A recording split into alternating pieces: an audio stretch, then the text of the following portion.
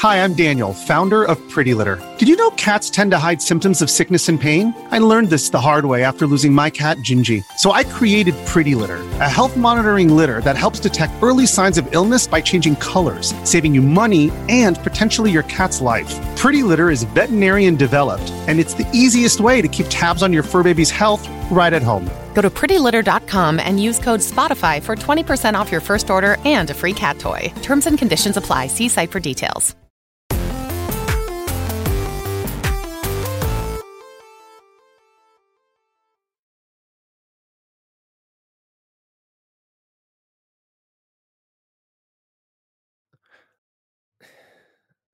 Holy fucking shit.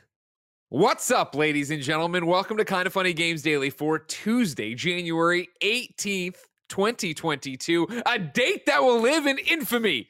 I'm one of your hosts, Greg Miller, on a Witta Wednesday, alongside the Rogue One at Gary Witta.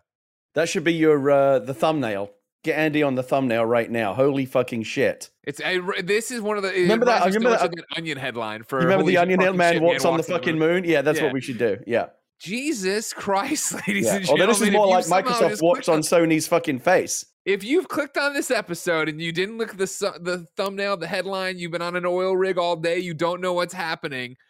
Xbox has bought Activision Blizzard. The internet is on fire. This news broke this morning around 6 a.m. and everything has been insanity ever since. We're going to walk you through it in a giant episode, I am sure.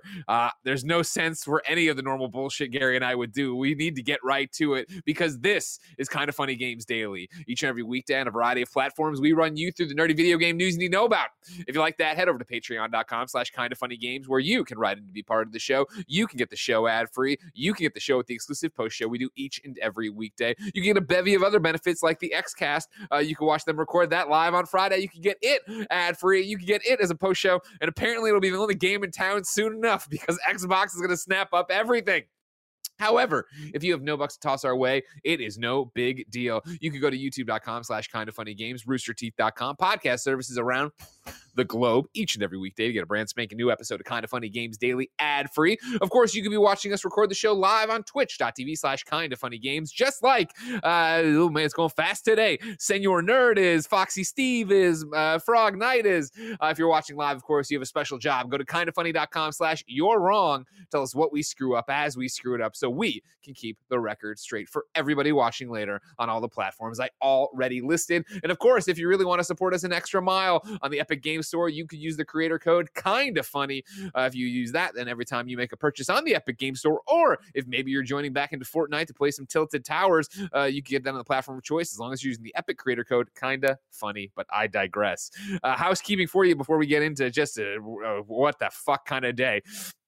P.S. I Love You XOXO is live right now with the re-review of Horizon Zero Dawn, podcast services, youtube.com/kindafunnygames. And if that wasn't enough, myself, Andy, and Nick are starring in a Rainbow Six Extraction Let's Play, youtube.com/kindafunnygames right now. I think he might have brought in Snowbike Mike at some point at the end because he needed to pad it out because me and Nick were so good he wanted to bring in show what a beginner looks like, but I'm not sure about that.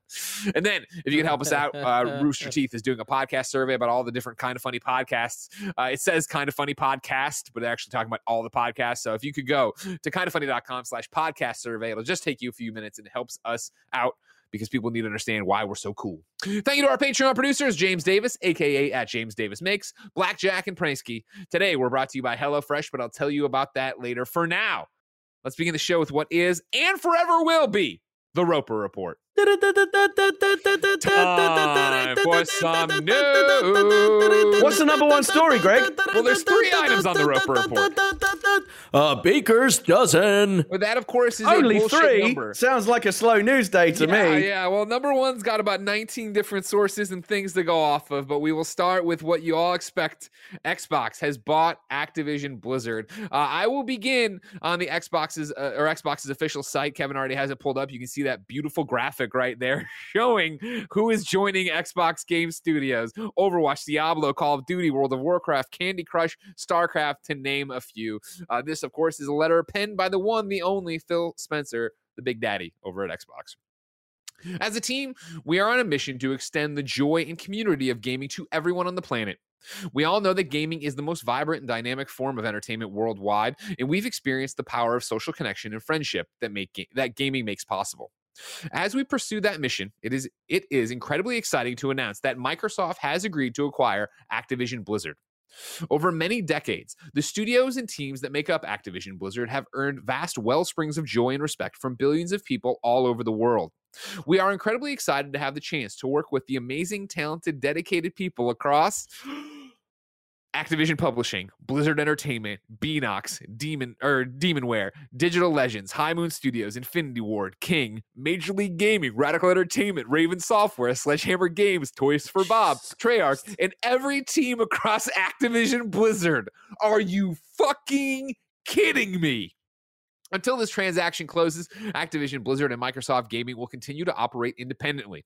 Once the deal is complete, the Activision Blizzard business will report to me, this is Phil Spencer, of course, not Greg Miller, as CEO of Microsoft Gaming.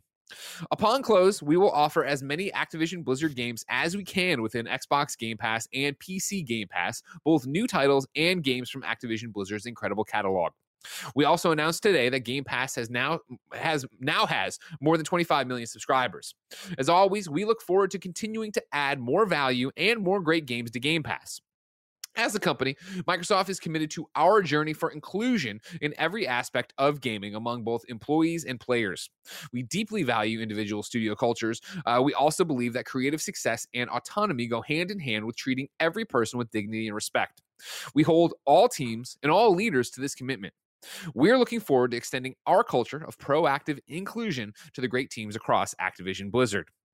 Around the world, there is no more exciting venue for fun and connection than video games. And there has never been a better time to play than right now.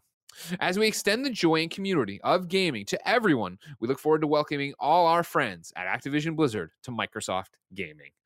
This ended then with a look at the Xbox Gaming leadership team. If you want to toss that up, Kevin, I think it'll be important. You see Phil Spencer there at the head, all the mafia families, all the leaders of the mafia families below him. This will be important when we eventually get into talking about culture, which, of course, Phil calls out here. And you would imagine a not so subtle reference to the fact that Activision Blizzard have been lepers lately, obviously being sued by the state for their frat boy culture and everything else and the horrible shit that's happened there and all the fucking leaders that need to get bounced. And we will talk about if they will. But let's start at the very top before I bring any other information in, Gary. You wake up. You pour yourself a spot of tea, like I assume you do. You put in your monocle, and you go to open the paper. You see this headline. What do you think? Yes, right after Jeeves has brought me my freshly ironed newspaper and presented me with my foie gras on toast or whatever it is. Well, foie gras is great. Let's not bring that. Horrible way it's harvested. My roasted peacock on and scrambled eggs. Sure. Yeah, I was sitting there very much like Lord. You know how Lord Grantham every Downton Abbey starts when he sits there and goes, I regret making this reference. And he opens up the letter. He opens up the loo. He's like, good Lord. So okay, look, before we even get into it, let me ask you a kind of a meta question. Do you? Because I was thinking about this just before we went live. You've obviously Kind of Funny's been around for 7 years. You've done games daily. Almost practically every weekday that it's been around. Sure. So you would know.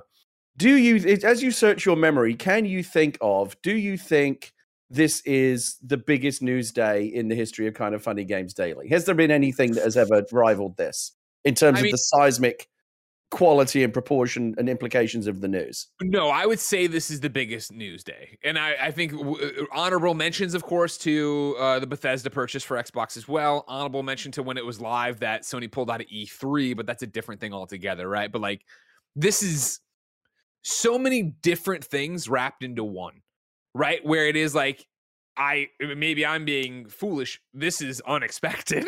I didn't see this happening. It's happening while Activision Blizzard is caught up in so much turmoil. It's happening, as Xbox Game Pass continues to gain momentum, Xbox Studios continues to gain momentum. It's happening, on the heels of that Activision Blizzard disgrace, Phil Spencer being like, we're evaluating how we're going to work with Activision Blizzard going forward. That was an on-the-record comment. And what he meant is, we're thinking about buying these motherfuckers. So, things are going to change. The amazing thing about it, like you said, it came as a surprise. Again, we're still kind of talking around it before we even get into it. Because, it's so big. It's like we can just talk about it without even really getting into it, just the size of it. It's interesting, right? You know, we traffic very much in this industry in news, in rumors, and I've heard this person might be buying that person or whatever. But then something like this comes along, which, like you just said, I think probably is the biggest news story of the decade, of the last 10 years in video games. And no one even got a whiff of it coming, right? It just exploded onto everyone's, inboxes this morning, and everyone, like the whole industry, just did like a massive, epic spit take. And many people must have known about this, right? A lot of senior executives, for sure. Just think about how many lawyers worked on this deal. Like the bunch of people, and obviously these are all the kind of people that are going to keep Sturm. But it is just, it's amazing in and of itself that there wasn't even a whiff of this. Just last week on the XCast, me and Mike and Paris were talking about how it seemed like Microsoft were having like a slow Q1, like no big releases. Like, what's Microsoft's next move? Game Pass is doing good. Bethesda was big, but like, what's next? Like, what's the next big move they're going to make? Like, we don't know. Well, now we fucking do. And and that's the thing is, like, I feel like it is. Because again, if you didn't know, this is leading into this show. Like last week, I was Nobody Saves the World review embargoes on Tuesday. We'll get all sorts of people to come in and talk about that game. I'm sure this is a real hold the front page. The editor, like literally, in the old days, he used to say stop the presses, right? Because they would literally stop the printing presses so they could reprint the front page. Show, and it's like you're saying, you're like, you were wondering what their next big move would be. Like, big move doesn't even describe this. Like this is, and like, it's that thing, and there's so many different tendrils we're going to talk about. I have so much more information to give you, but like the conversations about Monopoly that have already started popping up, not the fun board game that's the best board game of all time. The fact that, is Xbox entering into Monopoly? Are we in, like, we've talked about it before of like, this arms race between Xbox and PlayStation to buy up first parties, and it's like, or third parties. And now it's like, well, do you have to do that to survive? Because now Microsoft ain't fucking done. They're coming for everything. No, and that's the thing. Maybe they're just getting started. There's only a handful of companies that can make moves on this level. Apple, Google, Amazon, Microsoft, and there's Xbox right in the middle of that. So again, it's such a big, them buying Bethesda last year, we thought that was a big deal, and it was, right? But it's dwarfed by the size of this deal.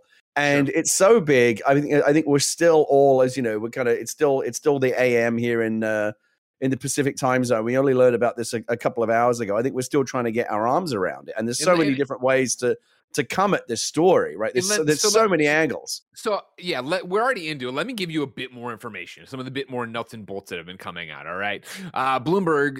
This is the first person I saw report it. I apologize, it was somewhere else. But Bloomberg's Dina Bass will pop up a little bit later with some more information. Has the deal? She's the one who broke it, saying it was going to be around $70 billion. $70 billion. Holy shit.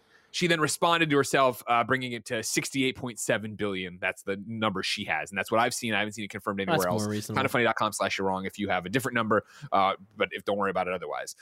So then we want to roll from that into gamesindustry.biz's Brendan Sinclair's report on this. I'm joining an article already in progress, pulling some stuff out of it. Talking about obviously $68.7 billion. That would be a significant premium over Activision Blizzard's market cap of nearly $51 billion. But like many game outfits, the Call of Duty and World of Warcraft publisher's share price has been trending downward over the last year. Activision Blizzard has also been the subject of immense public criticism since a July lawsuit by the California Department of Fair Employment and Housing alleged pervasive gender discrimination at the publisher.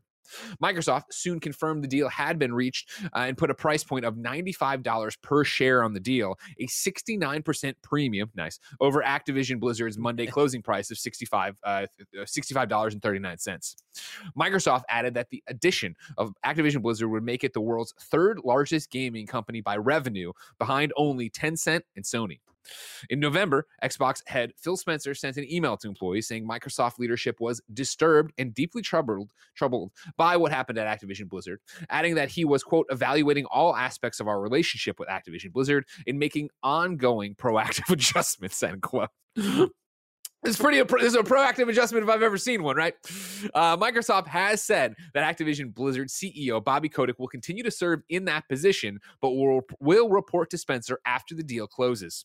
Microsoft did not say whether Activision Blizzard's franchise would be made exclusive to the Xbox platforms. Again, That's Brendan Sinclair, gamesindustry.biz. We will, if you allow me, Gary, I will continue to give you more information because before we jump into anything that was there, I want it all out there because so much is breaking, so much is happening. I tweeted about this.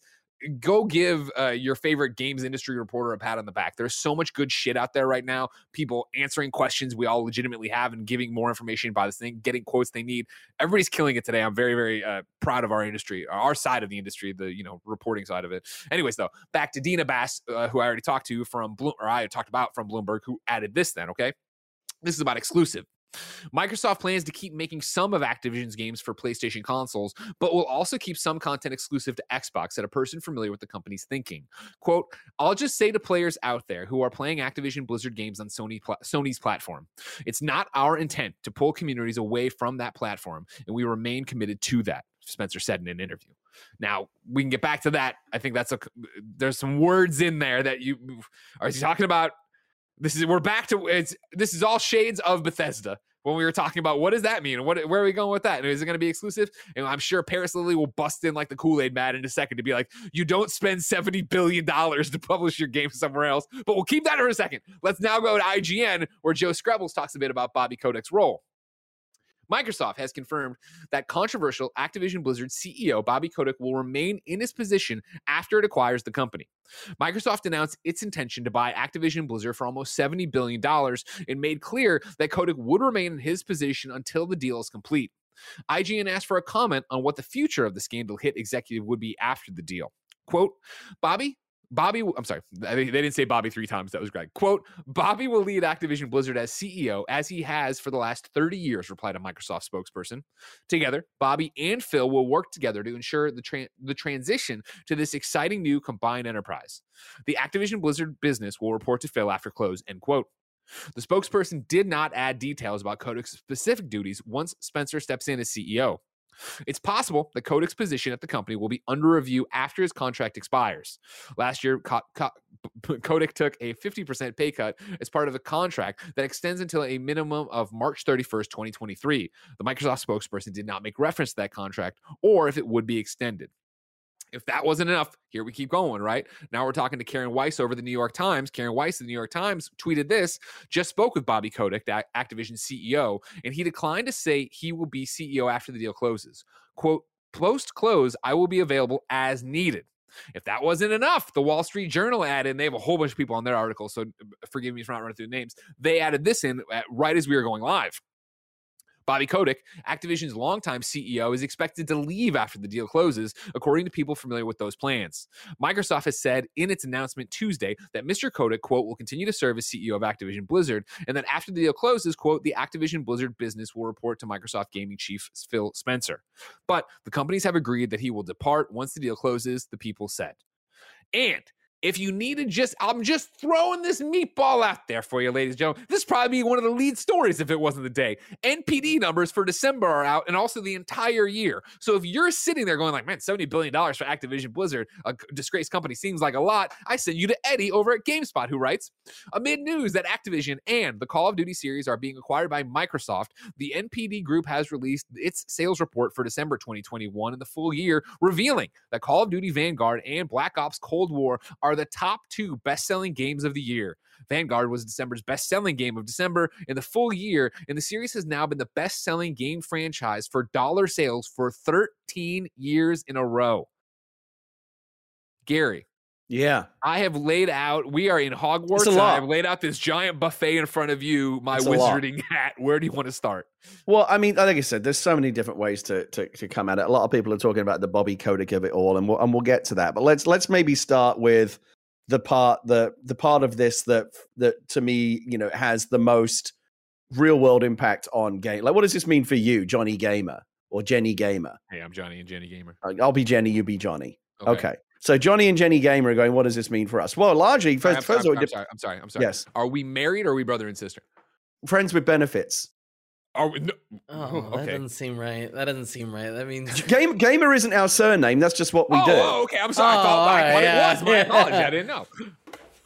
I don't know what parts of the internet you've been hanging out on where brothers and sisters are fucking each other, but stepbrother. Step.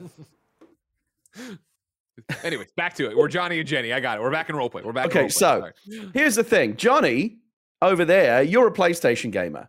Jenny, me, I'm an Xbox gamer. So I am in clover right now. I'm like, well, this is only good for me, right? But the only change this means to me is a massive, yet another massive improvement in the value of Game Pass. All these Activision Blizzard titles, right? Now, I don't never have to buy another Call of Duty game. That's going to get rolled in.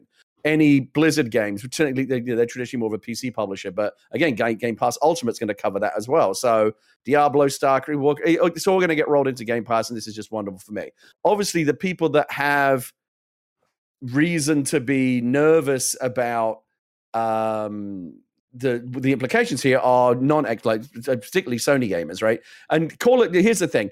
We call it Activision, but let's be honest, it's Call of Duty Incorporated, and that's what that company has been for years. Under Bobby Kotick's leadership, Activision, which in its prior forms was once a great company for innovation and experimentation. They did all kinds of really interesting different kinds of games. In recent years, in the modern era, in the Kotick era, the Activision has just become a company whose specialty is running franchises into the ground.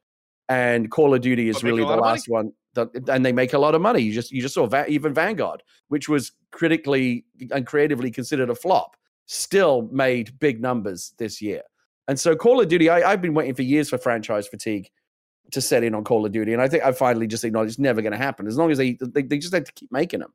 They don't even have to be particularly great. Like I didn't win the last time like a truly great Call of Duty game was. Vanguard certainly wasn't it. I did like, I actually enjoyed Cold War, but it was like a lot of people were mixed on it. The last Modern Warfare I thought was probably the best one in a while. The point is that's what they have. When you look at that, it's interesting. When you look at that graphic that you put up earlier, here are all the things that Activision Blizzard have. There's like 7 or 8 games. Only one of them is an Activision game. And guess which one that is? Fucking Call of Duty, because it's the only game they have. All of the rest, the Blizzard is a much more vibrant, portfolio of franchises. Overwatch, StarCraft, Warcraft, Diablo. It's a much more vibrant ecosystem over there. And then the Kings of Candy Crush, all that stuff is a license to print money. But then so you can say like, oh, Activision is just a one game company. But if you're going to be a one game company, you're going to want that one game to be Call of Duty, right? Well, it's still that one thing. They're a one franchise company, right? It's still the biggest thing working on Call of Duty. That's how you annualize it. So I guess the biggest question is, let me ask you that. Let me first put this back to you. Sure. Do you think there is a realistic scenario where Microsoft really do bring Call of Duty in-house and say, sorry, PlayStation gamers, from now on, if you want to be a part of, if you want to continue playing Call of Duty as you have for years, you've got to come over to our side of the fence now. Get yourself a Game Pass subscription. 100% yes. Do you think that's the most likely scenario? Yeah, I mean, I'll do this. Ladies and gentlemen, you know that the Kind of Funny suite of programming has an amazing Xbox show called the Kind of Funny XCast. On it is a man named Paris Lilly.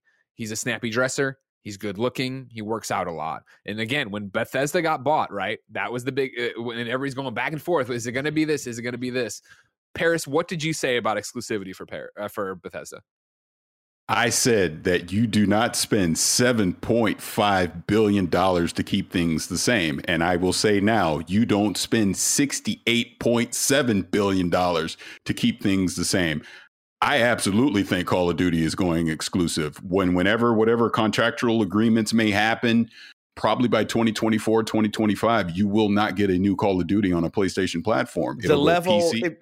If that's the case, Paris, and I like I said, I'm kind of more on the fence about it, because at the end of the day, it's an equation, right? It's like, is there more money to be made by now being the publisher of Call of Duty on Sony platforms, which is you can make a lot of money doing that, or by bringing, at the end of the day, what has the better end game for you? And I could see two arguments, but I go back to what you said about Bethesda, where we were talking, is Starfield going to be exclusive? And the result was, well, yeah, of course it fucking is. Like, why did we ever think anything else?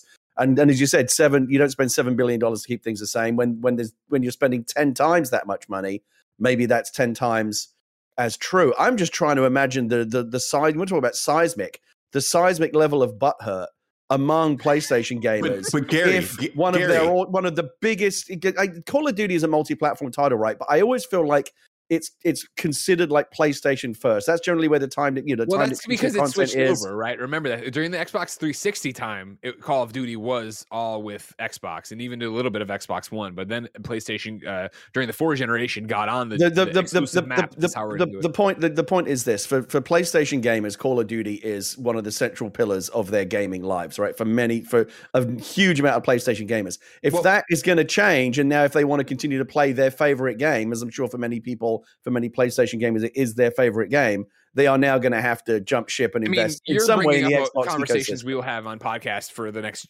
multiple years, right? But right here, what you're talking about, yes, PlayStation. Every time we talk about the exclusives in PlayStation Studios, somebody brings up, well, why don't they have a first-person shooter? You know what I mean? Halo over on the Xbox side, right? Gears, not a first-person, but Gears is a shooter, right? And it's always this idea. Well, they tried with Killzone, they tried with Resistance, and it didn't work. And why should they care? They have Call of Duty. Call of Duty is selling so well for them. Why would they ever need to worry about it? Now they need to worry about it. And so that'll be a conversation for a PS I Love You in the future. To get us back on what's happening today, I want to, in this conversation, do two things. First off, go back to Dina's quote she has from Phil, then go to a question, and then kick to the one and only Paris Lilly from the Kind of Funny Xcast. The Dina quote, or again from Phil Spencer, reads like this. Quote, I'll just say to players out there who are playing Activision Blizzard games on Sony's platform, it's not our intent to pull communities away from that platform, and we remain committed to that. To me, Greg Miller, what that means is if you are playing Warzone right now, if you are playing Vanguard right now, we're not going to flip a switch and that's all going to disappear for you. I do think that leaves plenty of room for exactly what Paris is saying. That language, 2024, you're not getting new Call of Duty stuff. That language in that statement, just like with Bethesda and then with any of these big things, would have been reviewed and gone over with a fine-tooth comb and approved word for word by lawyers and senior executives. When he says, if they wanted to be unambiguous about it, he could have said, don't worry, PlayStation gamers, Call of Duty's not going anywhere. We're going to continue to publish that because, it's very lucrative business for us now. He didn't say that. He said, it's not our intent to blah. And it's like, there's enough room there that, a year from now when they announce that that Call of Duty is going to be an Xbox exclusive, like they won't be able to point to anything where he unambiguously said, he's not going to be going back on anything. He said, it's not our intent. We don't want to do it. We might not, but So then to bring in a reader from patreon.com/kindoffunnygames, where you can go to be part of Kind of Funny Games Daily each and every weekday. Andy writes in, and not Andy Cortez, writes in and says, I am wondering the effects this will have on a more casual gamer. I know 4 of my friends have recently gotten a PlayStation 5 just to play Call of Duty. Now that could be gone. And even for me, who listens to these podcasts every day, I normally game on PlayStation. I had to get a Series X to go alongside the PlayStation 5 because of the plays Microsoft is making. Why would you buy a PlayStation 5 over an Xbox Series X now? There's no periods in here. Sorry. Well, now, period. There's no reason other than missing maybe a handful of exclusives a year. Just wanted your thoughts. Have a great day. Paris, first off, do you line up with what I'm saying about the quote here from Phil? And then secondly, what do you think this does for the future of buying consoles? Yeah, I'm in agreement with what you're saying about the quote from Phil. I mean, it's like you're saying, Warzone's not going to go away. Vanguard's not going to go away. They're not going to take anything legacy away from that exists on PlayStation now. It'll be new experiences. They're going to have a cutoff date to where, all right, all of that's just going to be in the Xbox ecosystem moving forward. If they're saying that this deal is going to take a year to close and it won't close until mid-2023, probably the next Call of Duty game that's coming out this year could be the last one on PlayStation. The next year's would be the first one under the new regime. Very well could be. I do think it may go beyond that. I'm thinking more 2024, to be honest with you, since the deal probably doesn't close until mid next year.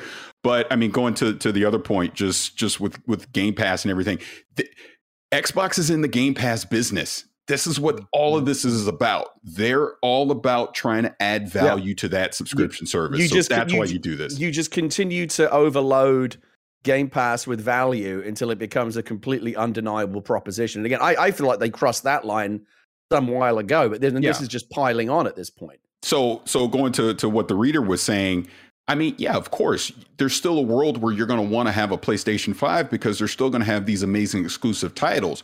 But what Xbox is doing is they're saying, look, we're going to make it a very hard proposition for you to not want to invest into our ecosystem at some level, be it a console, be it on the PC, or streaming it on a mobile device through the cloud.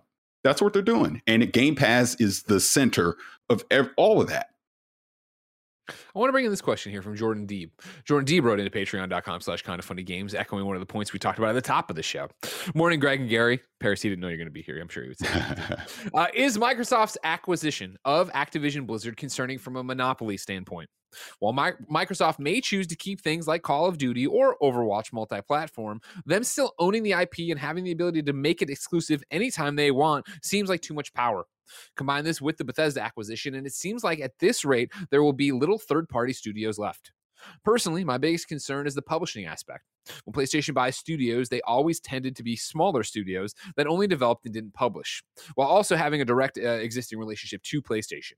Is this something to be worried about in your eyes? Paris, are you worried about a monopoly? A little, I am, because I was even saying this on XCast a few months back that even with the Bethesda thing, you just took a major publisher off the board, right? Yeah. I don't know if this is a good or a bad thing. It is what it is. Now you've really taken a major publisher off the board with Activision, and you're condensing it even more. So it's going to be interesting to see how this plays out, because even from an indie standpoint, the more Microsoft requires these major publishers, the more Microsoft makes Game Pass the way that you engage with your games. What does that do for other publishers and other indie studios that want you to actually go out and spend the money up front to buy a game? Because we talked about this on XCast just this last episode with Death's Door. I saw so many people saying, well, I want to play it. I'll just hold out till it comes on Game Pass. That is a concern, I do think. By the way, that's coming up. That happened today too. I know, which was amazing. Look today. That's the one's coming to Game Pass to the 20th, right? So there is some concern there. I do think so. Yeah, I'm with you. Where it's like, I see there's a rubber band, there's a spectrum, whatever you want to do, of people who are like, oh my God, this is awesome. Oh my God, this is horrible. We're in the news business here, right? So it's like, oh my God, this is crazy. I believe in Phil Spencer. I like what he's been doing with Xbox. I appreciate personally, and I know we haven't really gotten to it, but we are going to get to it. Like, Bobby Kotick is dead man walking. Like, he's gone, right? And that is good for the company, and that's good for Activision. That's good. And when I say good for Activision, I mean good for all the employees that had to sit there making great games, but having to wear this like scarlet letter on their chest because their company is run by a douchebag and all these assholes at the top that are being sued, right? I like that that's outcome of this. I like that Xbox bringing him. And there's another question coming up that like Riot Goes Woof. I want to get you in here, even though I don't know if it'll be something we talk long about. I was dismayed by the news a while back that Toys for Bob, the developer of the recent Spyro the Dragon and Crash Bandicoot games, were being pulled into working on Call of Duty. I believe the same thing happened to Vicarious Visions, the developers who remade Tony Hawk. Do you think the acquisition might be blah, blah, blah, blah? I think that that's a great example of, hopefully, if those studios want to do something that isn't Call of Duty, Phil's going to look at them and the Xbox team's going to look at them and be like, what do you want to make? Let's make awesome shit together. Let's make cool fucking games together. You don't have to grind on Call of Duty because we have other studios and other plans and all these different things. There's all this possible upside to it, but yeah, there's possible downside to it. And yeah, it is that thing of like, we can be excited that this is crazy and unexpected and something I never expected in the industry. And it's like, it's on par, like for our side of the industry, right? When like Disney bought Star Wars, and I remember that day in the office, let alone buying Fox and yada, yada, yada, and Marvel and so much other stuff. Like, it's unprecedented. It's unprecedented. So there's this excitement to it, but of course there's this tinge of like, what the fuck does this mean what does this mean? Not in a fanboy way for PlayStation, but in a way of like PlayStation audiences. And then the business side of it, Jonathan Dornbush from IGN.com tweeted out, like, how do you want Podcast Beyond to talk about the Xbox stuff? Because obviously it's a PlayStation podcast. And I put in the question that I think's a real one that we'll debate from here on out of like, does this mean PlayStation like really rolls up their sleeves, gets off the bench, gets into this fight and starts acquiring more studios, not even because they want to necessarily, but because they're afraid of being locked out? Or do they stick with what they do with PlayStation Studios and become a boutique console, a boutique market for games? Like, we're on this precipice, and I don't know where we go from here as an industry. And when you look at this, and so all the way back to, is it a monopoly? Is it scary? It's not by definition a full-blown monopoly, obviously, but it is a slippery slope. It is another avenue gone. It is this really crazy acquisition of capitalism and what the video game industry business is as we continue to go around. Go back to the scale of the story is big enough that it forces you to consider, the wider, kind of implications of kind of, the media landscape and everything. And yeah, we are getting closer to what we already see in Hollywood, where companies like Disney control so much, because they own Fox and Lucasfilm and Pixar and Marvel and everything else. It's just, it's I think we are inexorably getting closer and closer to that kind of dystopian sci-fi future. It's like there's only 2 mega corporations left and they control everything. We arguably took a little step closer to that today. That's one of the other angles, right? There's been a lot of discussion today about antitrust. And is this going to get flagged? And, a lot of deals like this get announced and don't end up going through. Some people that I saw tweeting today who know more about antitrust than I do said that they don't think it's even though it's big, in gaming terms, it's not big. It's not big enough in overall corporate terms to be really flagged up for antitrust. So it will probably get waved through. And again, what does that mean? It's interesting. The Disney thing's a good comparison, because I remember when that happened, when Disney bought, for example, Marvel and Star Wars, everyone was like, oh my God, Darth Vader and Thor could have a fight. Like that could legally happen now. And there were all these excitements about crossovers and stuff like that. But there were also people going, yeah, but like, okay, enjoy that while you eat your Disney food and get piped in, authorized Disney content. And you basically, you now live in like on Planet Disney and you've got no other options. So there's definitely 2 ways to, there's a cool, fun, creative side to the implications, and then there's like a scary dystopian business side to it as well. I do want to stick, so I acknowledge all of that, but I do want to stick with, like, again, what does this mean for you and me, Johnny and Jenny Gamer, friends with benefits? Me, Johnny. When we're not fucking each other, what games are we going to be playing? We're not related. Remember, the gamer thing isn't our last name. If you're we're not related. We could be stepbrother and sister. Sure. This is it's getting really confusing. Suddenly, it is our last name. Come on, guys. Let's keep the narrative clear, Gary. What does it mean for us? Keep it clear. We should have a safe word. Oh, Jesus. Just in case this goes too far for one of us. Okay, Space Rocks is the safe word. Okay, so what this does also mean is, I think that, again, I've talked a lot about, because obviously we talked a lot about Activision Blizzard over the past year or so, that both Activision and specifically Blizzard have really been allowed to creatively stagnate and kind of drift from, the quality, goalposts that they once stayed within, because it became just another studio, right? Just pump out games, just keep making us money. And Blizzard always got where they were pre-acquisition by not releasing games all the time and like staying true to like, let's not release a game unless it's really good, and let's only do things that we really, really believe in creatively.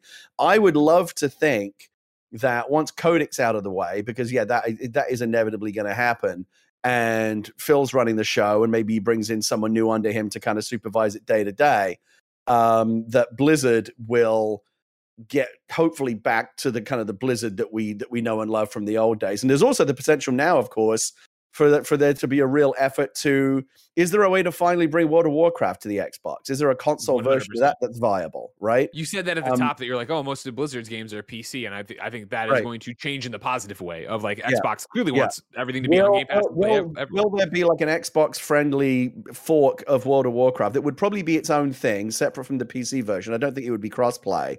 But maybe, I mean, again, it's too early to say, but this is there's fun stuff to talk about. But an Xbox-centric version of World of Warcraft that you could play with a gamepad, where the subscriptions rolled into Game Pass. There's another value add, and that becomes then a huge shot in the arm for War. Maybe that's a new lease of life for Warcraft, which has been struggling the past couple of years. For sure, right? So this could mean. It could mean so much. If Paris is still on the line, I want to pitch to Paris right now a fucking Banjo-Kazooie Crash Bandicoot crossover. What do you think about that? Oh, no, I would love that. But see, that also, again, opens up the possibilities here, because like when we talk about studios inside of Activision, like High Moon, Vicarious Visions, this frees them up to do other things, right? So what if, I don't know, and I'm just pulling this out of my butt, but what if High Moon got Banjo-Kazooie and they were able to bring Crash, and there's all these possibilities they can do. So that's some of the good things that comes out of this. And then just even going back to the specific point, what you're talking about, like World of Warcraft and all that, even if it doesn't come to console, the fact that they now could add that into PC Game Pass as an example, and maybe not give you 100% free subscription, but a massive discount on a subscription to World of Warcraft or something like that, that's an added value that, again, gets more people into that service, because ultimately that's what all this is about. Oh, and one last thing, for the love of God, and I don't know if you said this already, but for the love of God, please don't make Call of Duty an annual title anymore. Please give it a break. It needs a break. I agree. I'd be happy if they treated it more like Assassin's Creed, where it was once every other couple of years or whatever. I mean, to their, just purely from like a business point of view, it is impressive that Activision found a way to make Call of Duty a yearly title and keep the franchise successful just by plugging all these different studios into it. This kind of 3-studio rotation that they have now. Again, I don't think it's good for gamers. I think it's oh yeah, here comes another Call of Duty. Again, the games do sell really, really well, but I would like to see, for me, under Phil's auspices, I'm sure Phil's got like a whole laundry list of things that he would like to do on a top tier level in terms of kind of reimagining like what Activision Blizzard is and what it does and what it stands for under the new Microsoft Xbox banner. And I would like to believe that it means, again, less, to your point, Paris, less of a focus on just being a Call of Duty annual, cookie cutter factory, just shit one out every year, and try to get Activision back to like a little bit more diversity of content. Like, because right now there's so few other things that they have there, like Tony Hawk, Spyro, Crash, a handful of other little things that no one cares about. But like, let's try something new. Like, what's the next Call of Duty? Not the next Call of Duty, but like the next thing that could be as big as Call of Duty. Like, I'd like to see Activision get back to something where they become just more of an interesting company in terms of the games they put out. And I do think we know the potential there for Blizzard because they had it for many years. One of the best, I always used to call them like the Pixar of gaming, because like every time a Blizzard game came out, you're like, well, it's going to be a banger. That has kind of slipped a little bit under Activision's auspices, but I think there is a way to get Blizzard back to the company it used to be.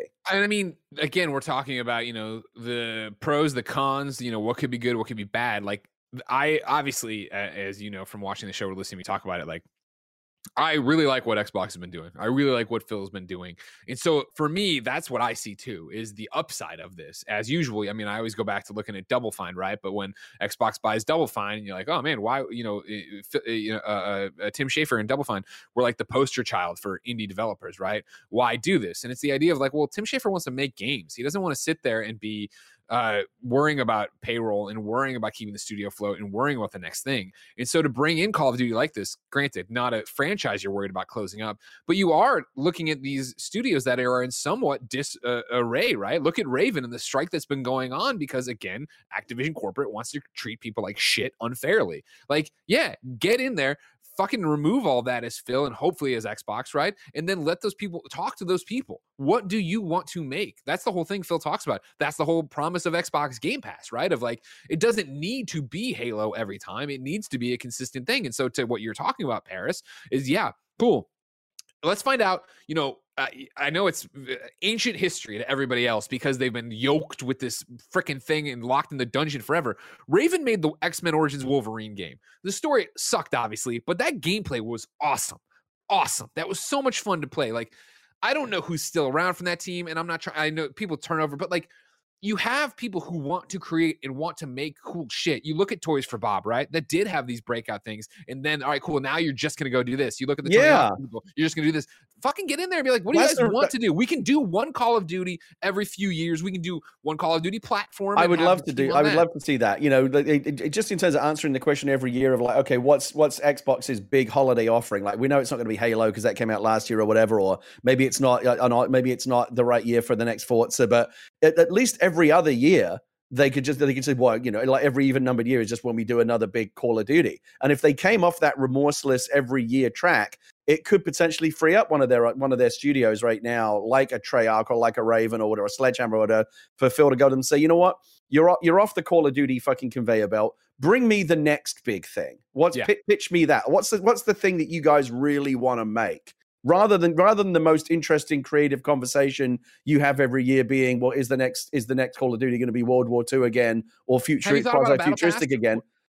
Like, just fucking come up with give me something new. We want to grow the franchise library, the portfolio, bring us something new. I would love to see, and I think the developers would love to have that kind of liberation to, like, for Phil to say, you now have license to come up with the next big original mega franchise that could, potentially, take over from Call of Duty on the road or whatever, or just sit beside it. So it was just not Activision, not just Call of Duty Incorporated anymore. I think that's potentially the biggest potential here. Yeah, I mean, to go along those lines, because I think now they're at 30 studios, as I think something like that. This frees them up to do new things, take risks, get new ideas out there instead of just the same thing.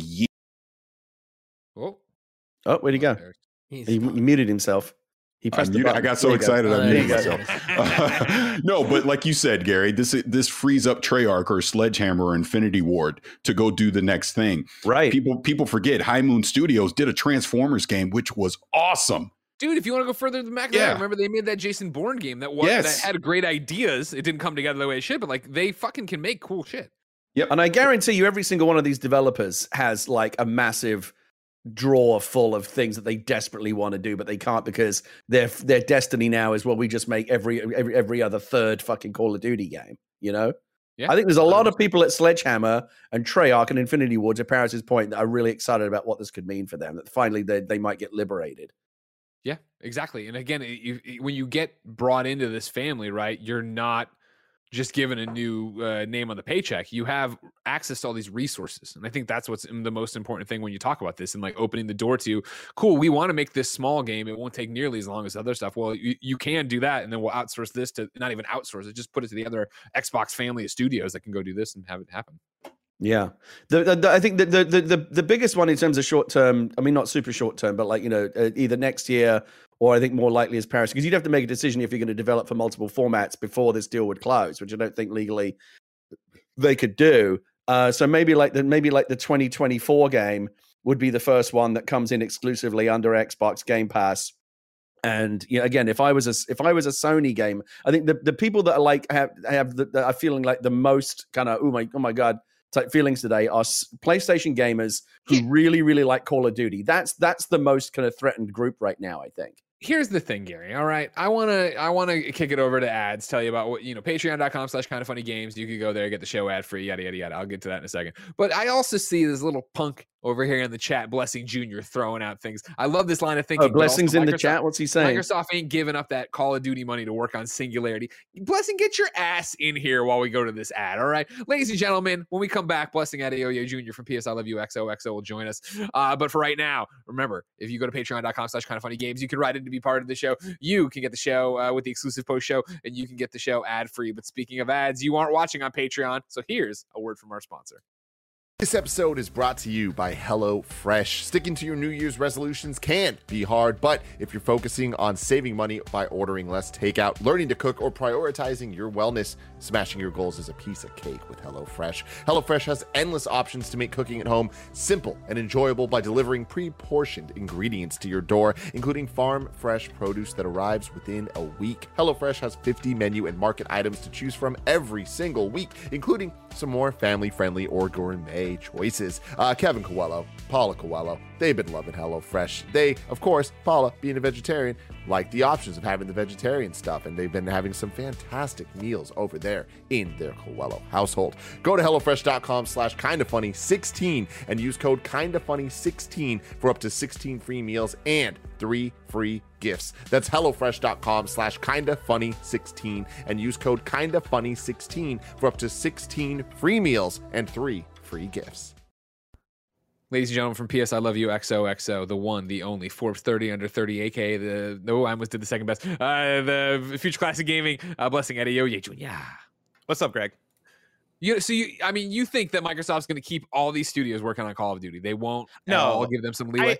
I think you guys are spot on in terms of the things they can do with the Activision studios. I just don't think I don't easily see them going from yearly to then being like, okay, no, do exactly what you want. Just because to Paris's point of you don't spend $70 billion to keep things the same. I also don't think you spend $70 billion to give up on Call of Duty money, especially because that is like the bread and butter of Activision Blizzard. And so I see them shifting some things, and I see them rearranging. Maybe they do Call of Duty as more of a platform and have two studios working on Call of Duty as opposed to three, and have it be a thing of Warzone exists multi-platform, right? You can play Warzone on PlayStation, you can play Warzone on PC, you can play it on Xbox, and then you have the Call of Duty exclusive game platform game that you have on Xbox and on PC, and maybe it is hey, we have Black Ops, and then a couple years later you have Modern Warfare, and it is just those two franchises, and it is just, let's say, Infinity Ward and Treyarch, and that's it, and then that frees up the other studios. But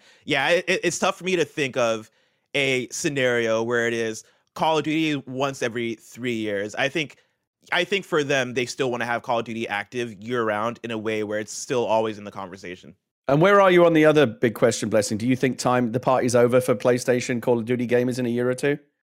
Yeah, I think so. I think PlayStation will have Warzone, and I think it's smart to kind of have the double dip of here is the multi-platform Call of Duty that exists as Warzone, and maybe you have future Battle Royale releases that exist multi-platform, but then also here is the bread and butter premium, like single player campaign mixed with multiplayer PvP Call of Duty that you have exclusive on Xbox PC. I think in about 2 or 3 years, you're not going to see big Call of Duty games release on PlayStation.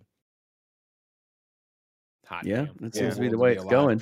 And also to loop it back again in a second, because I was listening during the PlayStation conversation too, in terms of what does PlayStation do to this? How does PlayStation react? That I'm very interested in, because I don't know if PlayStation can just go business as usual anymore. Yeah, what do you think the Zoom calls at Sony are like this morning? I think they're one. I think it goes back to what Greg was saying in terms of them not having a big first-person shooter on the platform anymore, right? Like, I kind of had that feel when Bethesda got bought, right? And you're saying goodbye to Doom, Wolfenstein. You're saying goodbye to some big Bethesda Western RPGs, right? And that lightens things up on the platform, where it's not the end of the world. You still have other games on PlayStation. You still got PlayStation first-party titles. You still have other RPGs that people can rock with. You still have Mass Effect coming someday. You still have other things you can rock with. But now with Activision leaving, that leaves a big gap in terms of multiplayer shooters, and even even single player campaign shooters on the platform too. Mm-hmm. So I think the conversations at PlayStation are, one, how do we fill that gap, right? Like, what are we going to do to kind of to compete now with both Call of Duty and Halo on the Microsoft platform? But also, I do think that they're thinking about big acquisitions to some extent. I don't think the House Marks and the Blue Points are going to cut it anymore. Let me also ask both you and Greg this, as we try to get our arms around the implications of this. Again, if you zoom all the way out, right, in terms of the console wars of it all, for the longest time, we've always just accepted Sony number one, Microsoft number two. How do you think this gets us measurably closer to that flipping? Yes. Are you talking about quality or sales? Let's just talk about sales for right now. Yeah, I think this is as we've seen over and over again with Xbox's strategy, this is long game stuff. Like, it isn't going to happen in holiday. I had to look at the year because that's how fucked up this pandemic's been. It isn't going to happen holiday 2022. That it's like, man, Xbox has jumped ahead and is surging and yada yada yada. But it is to the question we read earlier of like, how do you tell your friend, or how do you a casual gamer to go with a PlayStation over an Xbox? You do eventually get to where the trap's sprung, and Starfield, Call of Duty, Fallout. You go down the line of these games that people know and love are only on Xbox, and there is a well, shit. Why? Like, and it's to Andy's question, whose friend was, hey, like, they just bought PS5s. Like, that sucks for them. Like, they won't know that for a while. That won't happen for a while. But eventually, you're going to get to a point where it's like, I guess I got to buy an Xbox. Yeah, I think we are getting to the point where, and again with cloud gaming. Yeah, in a year or two, when this is all fully locked in and we're seeing the implications of it, we will probably be at a point where, for a lot of people, they won't even need to buy a physical Xbox. So, be an Xbox Game Pass app baked into their smart TV, or the cloud streaming. That's obviously a big part of the Xbox, offering the kind of the macro strategy under Phil Spencer. So you may not even have to buy it. You have to buy into the Xbox ecosystem in some way with a Game Pass subscription, but you may not have to buy a physical piece of hardware. The cloud might well have you covered there. But yeah, I think we are clearly at a point now where if you like video games a lot and you like to play lots of different video games, including like a lot of the top ones, a Game Pass subscription is if not already, is going to very quickly become just more of a utility than a luxury. Like, you just won't be able to not have it. Yeah, going into this generation of games, I think a big conversation we're having was about who is going to be the industry leader by the end of this generation, especially because we've always had it flip back and forth of during the PS3, Xbox 360 generation. I think the argument is there that Xbox kind of won that generation, but then going into PS4 versus Xbox, PS4 was by far the winner, and going into this generation, I always had the thought of it's going to be really difficult for Xbox to try and gain ground against PlayStation when the lead is just so far ahead PlayStation's. I'm at the point now with the Bethesda acquisition last year, now this acquisition and what Game Pass and Xbox is doing, by even mid this generation, it's hard for me to see a scenario where we're not all calling Microsoft the industry leader. And that's wild to me with this. Let me ask you this. So I'm Jenny Gamer, Greg's Johnny Gamer. Let's make you... Blessing, I'm sorry, I don't know when you came in. Just to clarify, we're not related. We aren't married either. We're friends with benefits who might be step siblings. Oh, I thought we might also be step siblings. Okay, so you're what's another J name? Johnny, Jonah, James. You're Jonah Gamer. We're bringing you into we're making this a menage now. This is a menage a trois of gaming and gaming friends with benefits. If you, again, just step outside of yourself for a moment, Blessing. You're looking at Blessing. You're looking at buying a console today. You don't have one already. It's time to get a new console.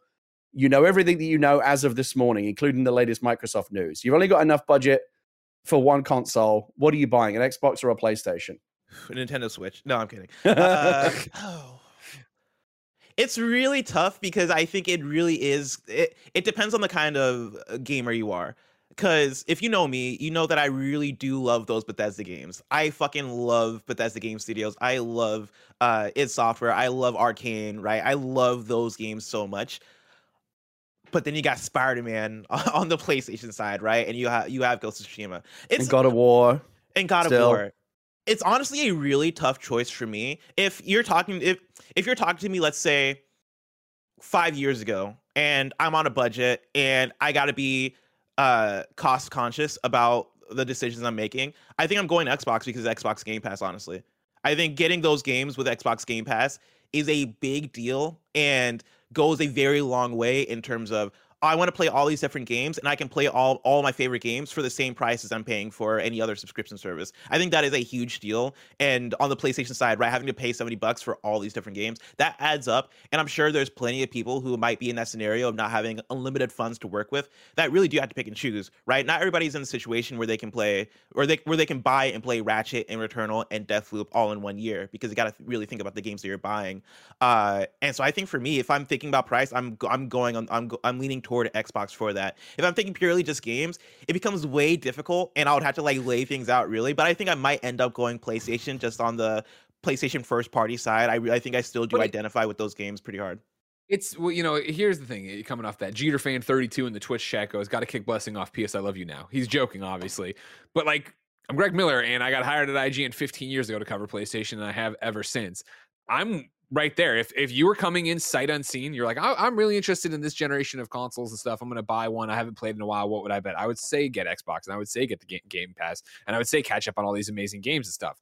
The question of like, again, right now, who's got the better lineup, who's whatever, yada, yada, yada. Like that isn't the conversation. That's a moot point at the moment. Because if I'm talking about catching up a casual gamer who hasn't played, I think Xbox and the Game Pass is the way to go. Yeah. I think if you've already been Greg, Horizon and then Bloodborne, or Horizon and then hopefully Bloodborne 2, and then God of War and everything coming right now that's announced for PlayStation is super tangible and awesome, and I can't wait for. And if that's your kind of jam, I'd stick with that, as I am Greg and I love third-person action adventure, right? But like, I do look and see Starfield, and I think Starfield's like the first real card that's being played by the Xbox exclusive acquisition. I'm sorry, Gary. I was going to say, I do think the good news, and I touched on this just a moment ago, for gamers of all stripes, particularly Sony gamers who might feel a bit nervous right now, is that I think it's going to be, depending on what kind of internet connection you may have at home, it's entirely possible that in a year or two from now, I mean, technically you can do it right now, but certainly a year or two from now, as the infrastructure gets better and Microsoft makes more investments in the cloud stuff, that you'll be an Xbox and a PlayStation gamer, but you'll only actually have one console. You might have a physical PlayStation 5.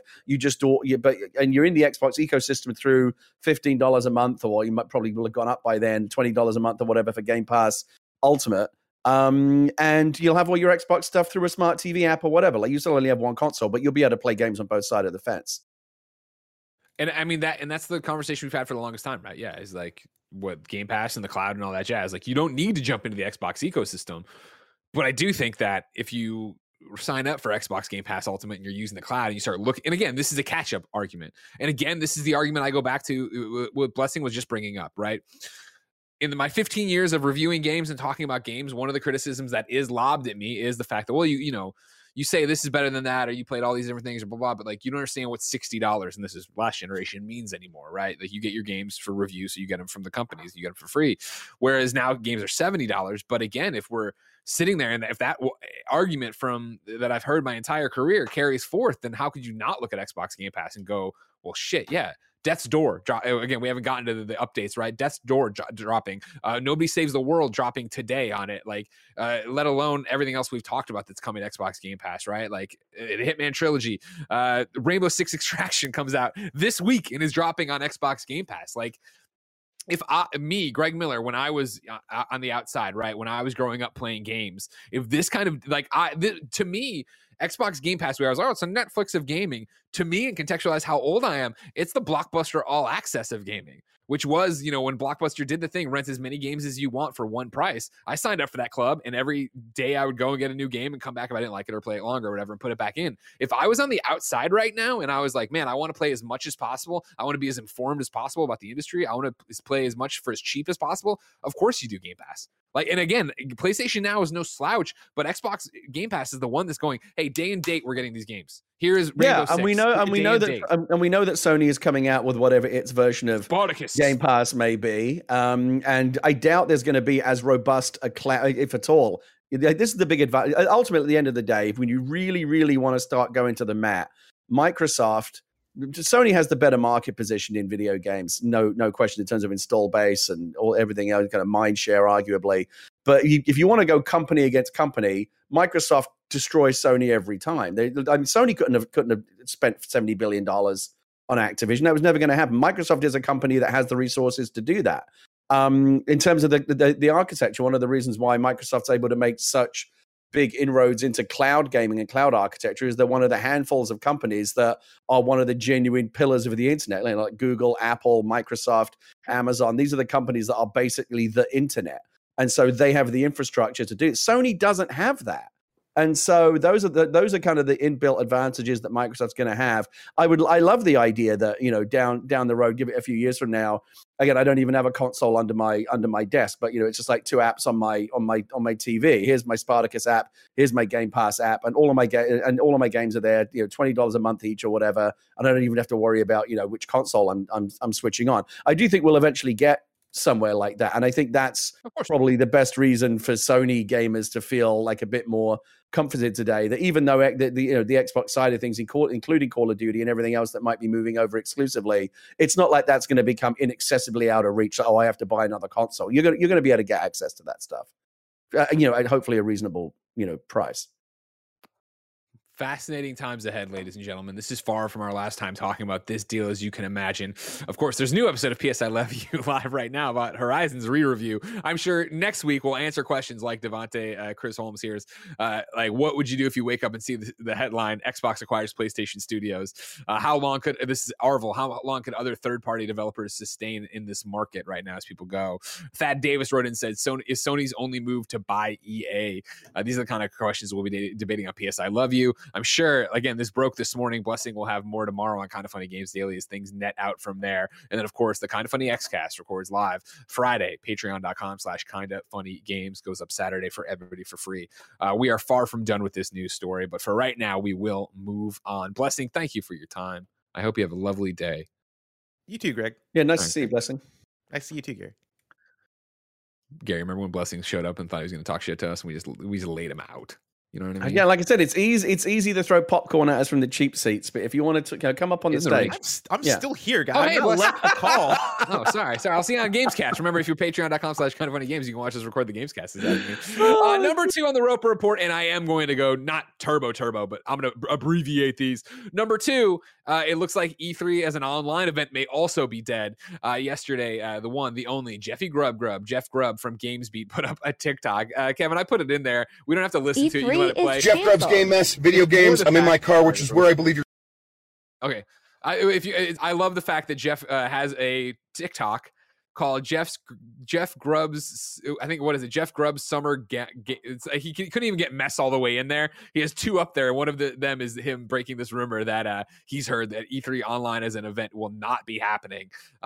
Shout out to Jeff Grubb for being amazing. Do you think this is the E3 is basically done? 100%. Is it moribund? I mean, like, if this is, I mean, like, when E3 was like, we're not doing the live event, but like they didn't announce it, it kind of got pulled out by the reporters. Like, that's a bad sign. And the fact, as usual, they didn't have anything locked and loaded to say that, like Dean Takahashi talked about an online event at GamesBeat as well, but nobody else did, and it didn't seem like there was any real information on that. Like, I totally believe that the online event is dead, and if that is the case, then yes, I think E3 is dead overall as a concept. But do you think something will replace it going forward, or do you think? I mean, I will go back to the hope I've had for years now. Yeah, what that Jeff does.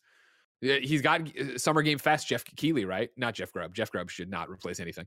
But Jeff Keighley in Summer Game Fest, like, I think I just mean in terms of like a big convention center type event, you know, when we hopefully eventually get to a post-COVID world, if there'll still be like the big gaming industry get together, you know, every year. Dude, are we ever going to get to a post-COVID world? Like, well, this is the. I mean, we're going to be wearing masks forever and worrying. I want to believe.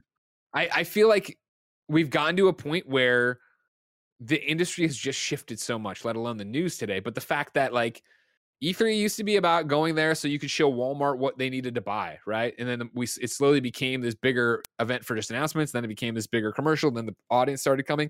And so now you're to a point where it's like Sony and nobody. Does Microsoft want to go there and do this weird stage show with everybody else when they could just do something, hire Paris Lily and do it from a nice studio and have it be polished and clean and go out that way? And then this is where I think Jeff Keighley enters the equation, is that obviously Jeff's got the opening night live for Gamescom, and then he's got Game Awards. Like, everybody trusts him. Just what I want to see is Jeff Keighley there in the orange vest with the cones, waving everybody in, putting them over here. All right, you know, Xbox, you're going to be on this day at this time. Ubisoft, you're this day and this time. Everybody just surrender the schedule to him so he can do it and plan it so that we don't go on for 3 months burned out seeing the same 4 games like in different conferences. Also, I'm sorry, I very rarely look at the chat or comment on the chat, but I just glanced at it a moment ago and someone just said, oh, but this already is kind of post-COVID. Tell that to my fucking 9-year-old daughter who I had to pull out of school this week because there's a COVID cluster of cases in her fucking class. And the teachers are sending out emails saying, please donate N95 masks because the school district can't afford them. And my kid's at home having to do remote learning and misses her friends because she can't go to school. And we're the least fucking vaccinated country in the industrialized world. We're nowhere fucking near post-COVID. Nowhere fucking near. Sorry, I just had to get that off my chest. Benefit of the doubt for a Kind of Funny audience member, that might have been a joke. Because I say that kind of shit on shows all the time with somebody. I'm like, oh, what are you talking about? The pandemic's over. Clearly, it's not. It's a living nightmare. But I think that's sometimes how we get through it. But maybe I'm wrong. Maybe this person's there, and at which point, get vaccinated. Wear your mask, everybody. Vaccinations are safe, free, effective. Go get them. Don't be silly. Gary, you boosted? Absolutely. I've been boosted. Yeah, I got boosted as soon as I could. Yeah, I had to sign up and do it, and I did it. You get signed up, you go do it, everybody. Because then maybe one day, possibly, it'll be so. Anyways, back to your question. I don't know if you'll see.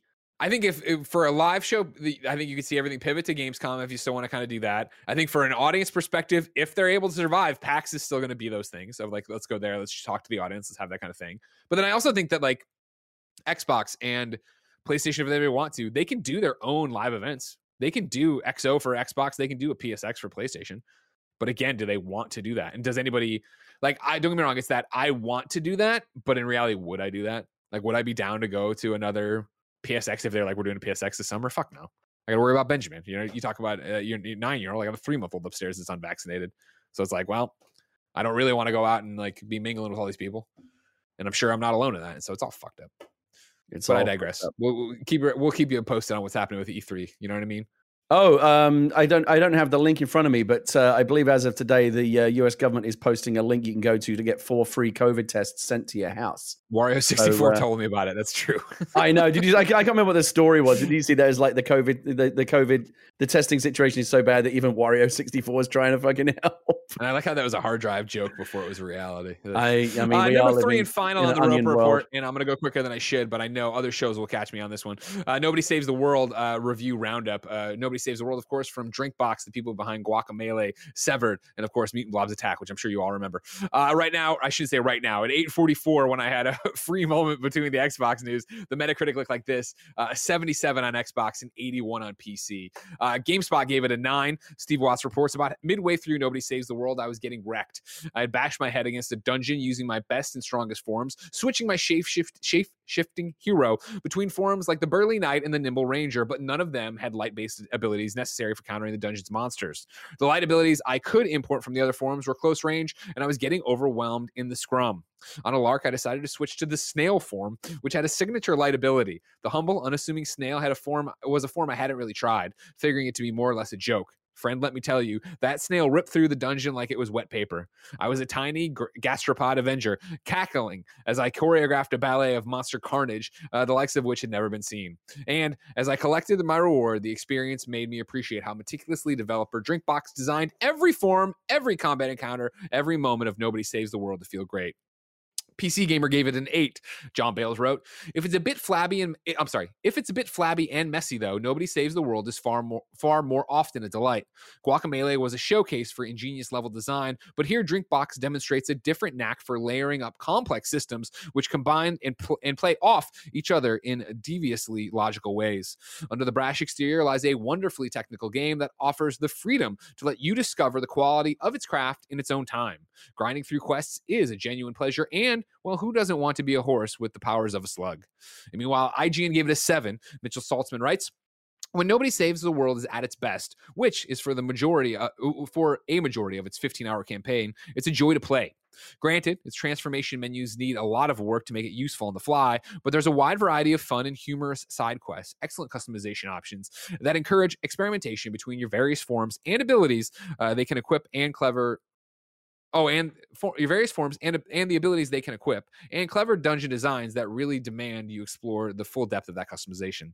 That delicious center is unfortunately bookended by a slow beginning and a drawn-out end, but they're worth pushing through and past to experience what is truly a unique and charming action RPG.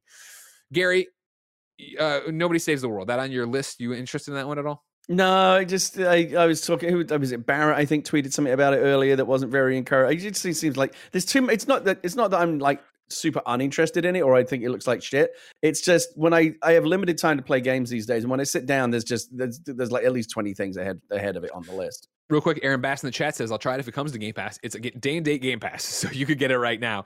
I'm a huge Drinkbox fan. I would put them on the list of developers that are friends. I've known Drinkbox for years and years and years since they got started with the PlayStation Pub Fund all the way back with Tales from Space. For me, this one was... it's exactly what you just described to me, where I'm like... I'm with the IGN. I would have given it a 6.5, maybe a 7, of just like, it's fun enough, but for me, it's a game that I keep saying when I'm talking to the guys about it, I'm like, it feels like it belongs on mobile. It feels like something I would play while I watched something. Like life's too short to be playing 6, 5s, and 7s. There's too many 8s, 9s, and 10s out there. I mean, some people are saying this is an 8 and a 9, so just heads up on that one. I mean, to be fair, Barrett doesn't like The Artful Escape either, so what the fuck does he know? Well, I mean, Bear's right about that one. Blessing, you're still here, it looks like. Do you have a thought on it before I kick it over? Yeah, I played about half of it, and I kind of sit somewhere in between that the IGN 7 and the 8 that you read off, where for the most of my time playing it, I had a blast, and I think like it has the Drinkbox thing of really good art style, really funny and good writing, and it's fun for the most part, but I think the progression once you get to a certain point gets really bad, where a bit for the big portion of the game, the way that you progress is by doing these achievements. Essentially, they're like, hey, get 5 kills with this attack, get 10 kills with this other attack, and in the way that the game is customizable, you can equip different abilities and use the different forms, and the game really encourages you to explore all of that. But with that, once I got past like the first hump of like doing all the stuff that I wanted to do, all that was left was stuff that I did not want to do in the game. Sure. And it caused me to put it down. Like after a while, I was just like, I don't really want to do this anymore. And it's a game that I don't think I'm going to go back to. But for the time that I enjoyed it a lot. But for me, it just didn't reach the finish line in a really good way. Ladies and gentlemen, you used to know him as the Boss Baby. Now you know him as CEO Junior. Barrett Courtney's here. Barrett, what'd you think of what do I know, Gary? What do you know? I know that Guacamelee 2 is one of my favorite games of the last generation. Okay. Such What's a that got to do with smart, anything? is such a smart combination of traversal and combat in a Metroidvania design from Drinkbox Studios. And I think this was a disappointing follow-up. Their first game since Guacamelee 2. No, I just wanted to get in a cheap shot related to your distaste for the Artful Escape. That's all. I thought it was very this okay. isn't by no means is Nobody Saves the World a bad game. And honestly, I think this is another great use case for Xbox Game Pass, where I think it's going to work for some and not for others. But for me, it was a disappointing follow-up to Guacamelee 2. That's a great way to say it, Barrett. Yeah. I'm if sure this you guys was are a going to talk more developer's about it very first game, I would be like, oh, I'm excited to see what they do in the future as a follow-up to Guacamelee 2. Like, they're allowed to do like other things that aren't Metroidvanias and stuff like that. I was very disappointed by this. All right. Well, like I said, I'm sure you guys are going to talk about it. I know some like Mike's been playing it. Right, Mike? Mike's been sitting in here the whole time. We asked him in the ad, nothing he said. Anyway, this is Stomach Mike, and I've been playing it. I really, really enjoyed it. I'm much higher than everybody on this panel. I do agree it's probably an 8. I've enjoyed the incredible color. I enjoy the journey. It's a solid time, and I really, really like it. We'll talk more on the XCast. And you can get that XCast when it records live. Patreon.com/kindoffunnygames Friday afternoon. Big XCast this week. YouTube.com/kindoffunnygames Saturday. You ain't kidding, Gary. Gary, I can't wait to see what else you guys have up your sleeve for that XCast. But Friday is so far away. If I wanted something more immediate, say what came to the mom and grop shops, where would I go? First of all, let me say that on the back of this segment, I'll be able to add to this because I have my own announcement. As you know, Greg, we talked about this prior to the show. I tweeted out earlier today that if you thought the Activision Blizzard news was the biggest gaming news of the week, wait until you see what I've got for you later. I can now officially announce, because we've got like 4,000 people in the chat, big news day, might as well do it today, that I am releasing my first ever game this week. Me and my good friend Adam Nickerson, creator of such hits as Ding Dong XL, have collaborated on a game which will be released maybe as early as today, certainly this week. It's free to play, no microtransactions, no NFTs, none of that bullshit. And so follow me at Gary Whitta on Twitter for the announcement, which could be coming. Wait, that was it? You're not even announcing it now? No.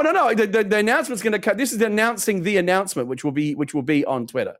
I can't announce it yet because I don't have the live link for you to go get the game, Sure. but I'll have that later, and that's when we'll do it.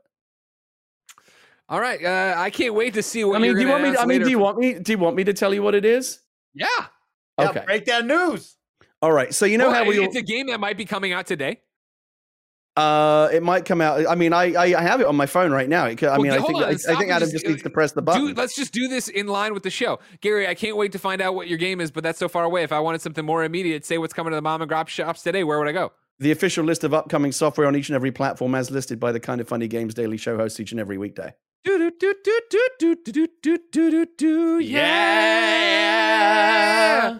Out today, maybe, is Gary Whitta's game. What are you talking about, Gary? It's maybe today. I think it'll certainly be this week. So, we all like Wordle, right? We're all big fans of Wordle. We all love Wordle. Adam and I came up with an idea. Later today, we will be and just like Wordle, it'll be totally free. It'll be in your web browser. You'll be able to go get it. There's no like apps. There's no subscription or anything. You'll just play it for free the way that you played Wordle. Our version of it is called Croodle.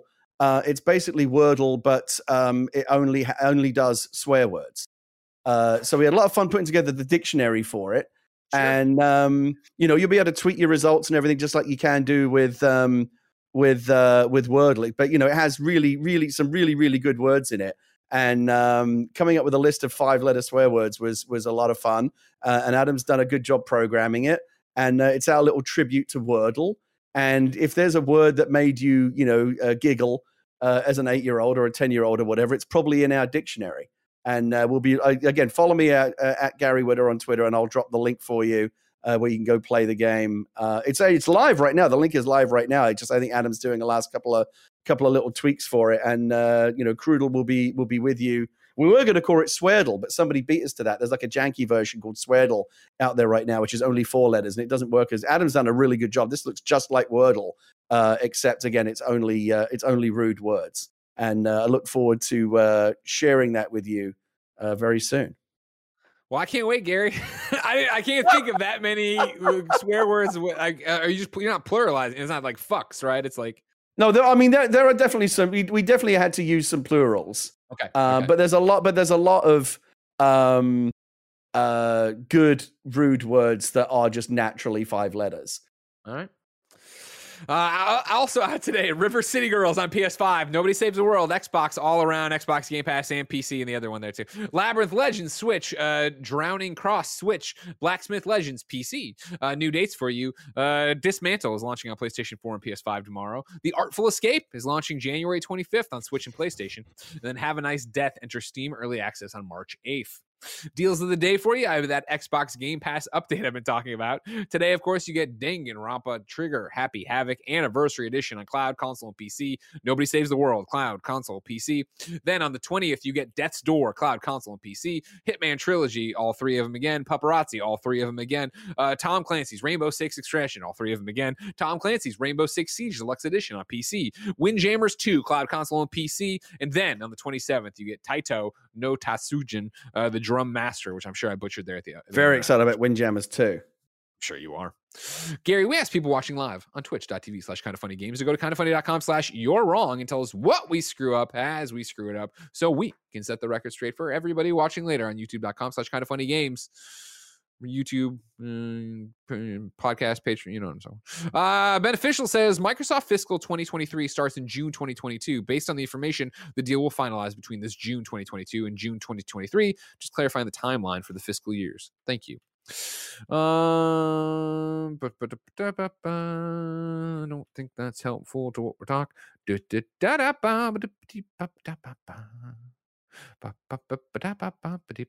just editorializing. There's a whole bunch of stuff. Here we go. What are you doing? This is interesting. Adam's texting me. I don't think he expected me to actually announce the game, but I did. Adam Nickerson, you need to understand you can't contain Gary Whitta. All right? You want to ride the coattails of Gary Whitta? You got to be ready for them to zig and zag and get all over the place. We should have called it Wordle XL or maybe Wordle XXXL. I was going to say like XXX, right? Triple X, yeah, Wordle XXX. You got to be careful. I remember this guy in the App Store got in trouble for ripping off. Yeah, well, that's because he did it in a very cynical way. He literally called it Wordle and tried to monetize it, and do it as an app and sell a pro subscription, as opposed to us, which, like the original Wordle, is free, web-based, and even every time you play a game, it thanks the creators of Wordle for the inspiration and links you back to Wordle. So rather than trying to plagiarize Wordle and make money off of it, we're actually, paying tribute to them. Not that they need the help. Obviously, it's a viral sensation, but I didn't want to do a Wordle clone without properly attributing the source where the idea came from. Well, we'll see about that, ladies and gentlemen. This has been an episode of Kind of Funny Games Daily. Tomorrow you'll be getting another because it happens each and every weekday. Tomorrow is Blessing and Andy. Thursday it's me and Tim. And then Friday it is Blessing and Timur Hussein from GameSpot, Giant Bomb, and Kind of Funny. Of course, if you're watching live on twitch.tv/kindoffunnygames, you don't need to go anywhere. Andy and Mike are going to roll in to play some God of War PC after this. If you want to check that out after the fact, you can go to youtube.com/kindoffunnyplays. If you want more Greg and Gary, well, we're about to do a post show that you'll be able to get soon on patreon.com/kindoffunnygames, where you can write in to be part of the show. Get the show ad free. Get to see the XCast when they record it on Friday. Get to see PS I Love Yous when we record them. Get to see the Gamescast we record this afternoon. Get your name right on the shows. So much going on. Patreon.com/kindoffunnygames. You'd be a fool not to go there. However, if you have no bucks tossed our way, we totally understand. YouTube.com/kindoffunnygames. Roosterteeth.com. Podcast services around the globe each and every weekday. Let's see what'll happen tomorrow. God only knows in this industry. But until next time, it's been our pleasure to serve you.